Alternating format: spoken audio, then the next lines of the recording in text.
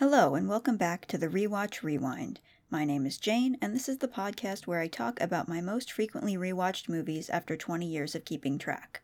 Today, I will be discussing my 37th most watched movie, Act 3 Communications' 1987 fantasy adventure comedy, The Princess Bride, directed by Rob Reiner, written by William Goldman based on his novel, and starring Cary Elwes, Robin Wright, and Mandy Patinkin. This is another film like Mary Poppins that I'm not even sure I have to summarize. I feel like it's so deeply ingrained in popular culture that anyone who is even vaguely familiar with the concept of movies knows Princess Bride.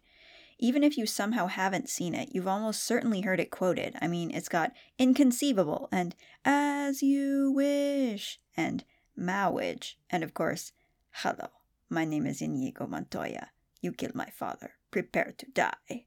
Among many, many other extremely quotable lines. But just in case you've forgotten what it's about, let me explain. No, there is too much. Let me sum up. The Princess Bride is a story being read to a boy, Fred Savage, by his grandfather, Peter Falk, and tells of the beautiful young woman Buttercup, Robin Wright, and her handsome farm boy Wesley, Cary Elwes, whose love overcomes a plethora of obstacles, including pirates, kidnappers, eels, cliffs, swords, poison, fire, quicksand, large rodents, a sadistic six-fingered count, a torture machine, and a prince who wants to marry but also murder Buttercup. This movie used to be on TV all the time when I was young, so I remember catching bits and pieces of it a lot, but I can't recall exactly when I first watched it all the way through. The main first impressions I remember are being terrified of the ROUSs, rodents of unusual size, and not really understanding what was going on. But I know I had figured it out and grown to appreciate it well before I started tracking the movies I watched. Once I started keeping track, I saw it once in 2003, once in 2004, twice in 2005, once in 2006, twice in 2007, once in 2008, twice in 2009, and once each in 2012, 2013, 2015, 2017, and 2021. 15 times total. If you've listened to my previous episodes, you may be wondering how on earth I'm going to argue that The Princess Bride is not a romantic film, and the answer is, I'm not. Though there is a lot of non-romantic stuff going on throughout the movie, I think we can all agree that the extremely romantic love between Wesley and Buttercup is the main driving force of the story. And that's okay, I'm not anti-romance simply because I'm aromantic. I'm anti-amatonormativity, the idea that every human wants and needs a long-term romantic partner. And while The Princess Bride is a love story, it is not amatonormative. None of the other characters besides Wesley and Buttercup seem to be looking for romance, even though they are extremely well developed and do have clear objectives. Inigo, Mandy Patinkin, wants to avenge the death of his father, Vizzini, Wallace Shawn, wants power, Fezzik, Andre the Giant, wants to be useful, Count Rugen, Christopher Guest, wants to torture people, and even Prince Humperdinck, Chris Sarandon, only wants to get married so he can start a war over the death of his bride. Granted, not all of these are presented as good objectives, but at no point is it suggested that any of these characters should abandon their quests and instead search for romance. A significant amount of screen time is devoted to loving but platonic friendship, especially the one between Inigo and Fezzik, which is fun and beautiful. The camaraderie between them and Wesley when the three join forces is a major highlight of the film. Of course, it's all in pursuit of romance and vengeance, but that doesn't diminish the strength of their friendship. Obviously, no one can deny that a major recurring theme of the film is that true love, which is generally implied to be inherently romantic, is the greatest thing in the world, besides a nice MLT, a mutton, lettuce, and tomato sandwich, which I assume is that world's version of cake or garlic bread and Miracle Max is an ace icon. But anyway, my point is that the movie emphasizes that the kind of love between Wesley and Buttercup is rare. If you find it, you should hold on to it, but not everybody is going to find it, so don't sit and wallow in self-pity or despair if you don't. And this is kind of how I always thought of romance for myself before I knew that being aromantic was a thing. It would be great if I happened to find it, but if not, there are other things to focus on. So, amatonormativity and its consequences, people desperately trying to find a partner, any partner just to have one, expressions of pity towards single people, etc., really confused me. As did the knowledge, once I figured it out, that most people enjoy romantic movies because of the romance and not despite it, as I eventually realized I was almost subconsciously doing. Like the kid hearing this story, I tolerate the kissing parts if the rest of the story draws me in enough, which Princess Bride absolutely does. The grandpa telling him, someday you might not mind so much about kissing rather than something like, someday you will like kissing, was almost certainly not intended to fight amatonormativity, but we can choose to see it that way. The fact that the kid wants to hear about the kissing at the end could be interpreted as he's finally growing up and accepting that romance is part of life, but it can also be interpreted as he's so into the story that he'll put up with the kissing at the end so it doesn't go unfinished, and that I relate to.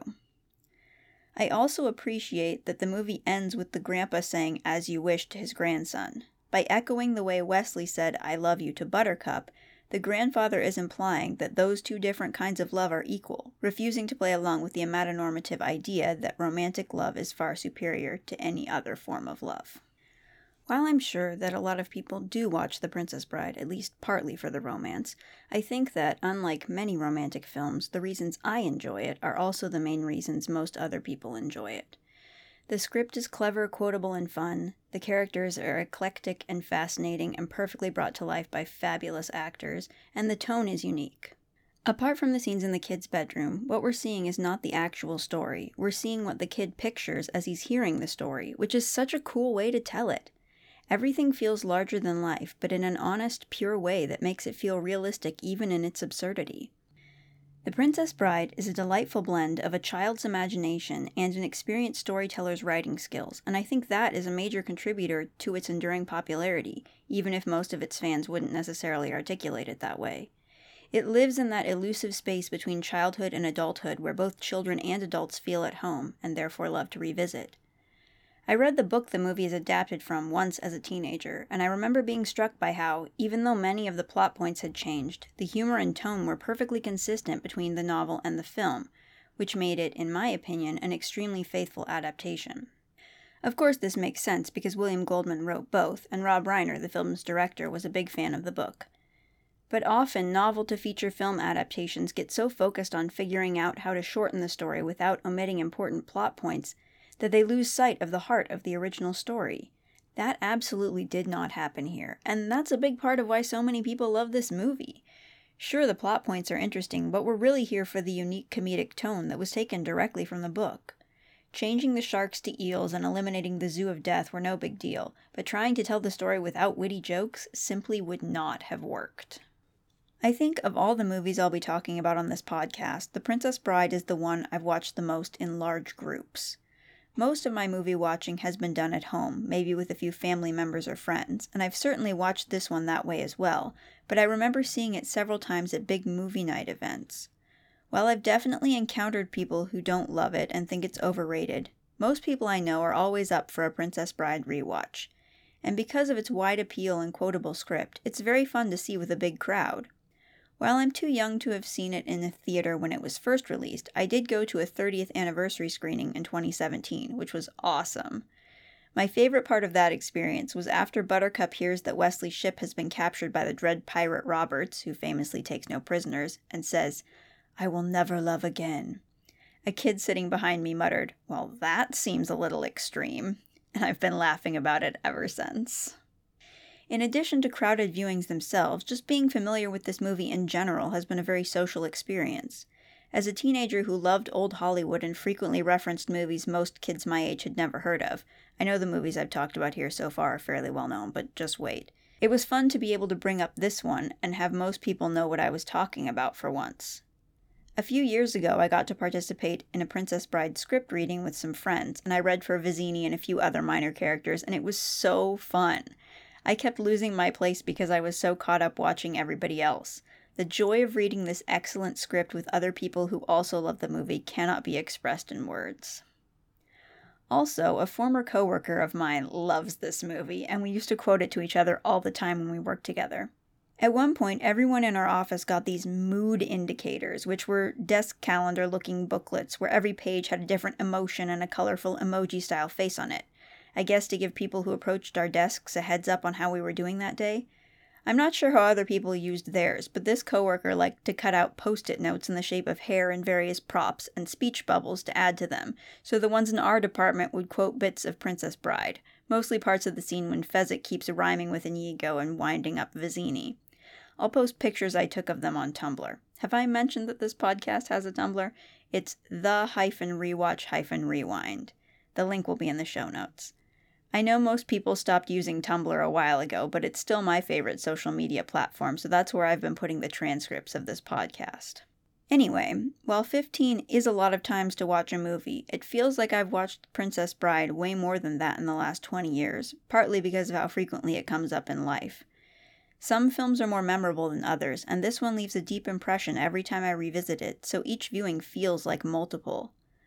I'm also still noticing new things about it. It took me until writing this episode to appreciate the humor of the man with the extra finger being a count. Obviously, the movie isn't perfect. It could certainly use more female characters and racial diversity for a start. But overall, I think it deserves its popularity and devoted followers. It's a well-told story with an excellent sense of humor featuring an ensemble of fascinating characters. What's not to love? Thank you for listening to me discuss another of my most rewatched movies. Remember to rate and review and subscribe or follow on your podcast platform of choice if you're enjoying this and want to hear more. Next episode will be the first one to feature a movie that was made after I started keeping track, so stay tuned to hear about something a little more recent. As always, I will leave you with a quote from that next movie. I don't have a skull or bones.